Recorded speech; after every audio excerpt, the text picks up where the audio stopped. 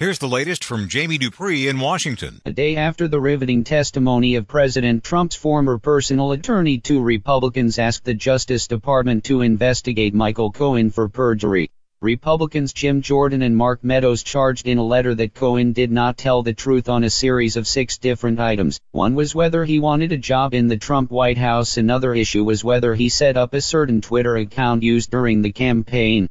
Republicans also say Cohen denied certain things that he pled guilty to in a federal case against him, and that he told different stories at times about how money was funneled to porn star Stormy Daniels. The GOP lawmakers also said Cohen lied when he said he had been loyal to President Trump, arguing that Cohen's actions were based on greed.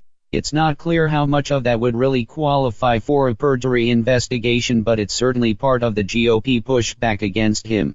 Jamie Dupree 2.0. We got some new documents and some new clues on Thursday about that mystery case in the federal courts in Washington, D.C., as it was officially confirmed that the case involves special counsel Robert Mueller's investigation. But there was no new information about what company or what foreign country is involved in this ongoing legal dispute.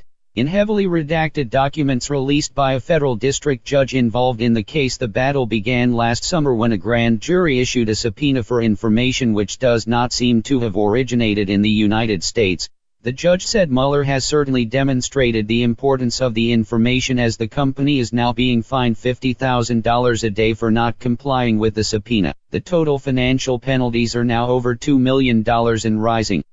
Jamie Dupree 2.0. Whether you think the president's efforts to talk directly to Kim Jong-un are right or wrong really isn't the question at this point, as the second summit between the two leaders did not produce a nuclear deal.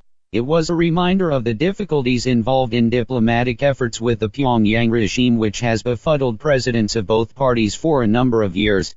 President Trump had hoped he would be able to convince Kim to get rid of his nuclear weapons program, but it became obvious during the talks that kind of grand move was not going to happen, leaving the president back at square one in his efforts to win a major nuclear agreement. The president is certainly correct that he has been able to calm the situation and keep the North from firing missiles over Japan and more. Now we wait to see if any of that changes in the wake of this summit's failure.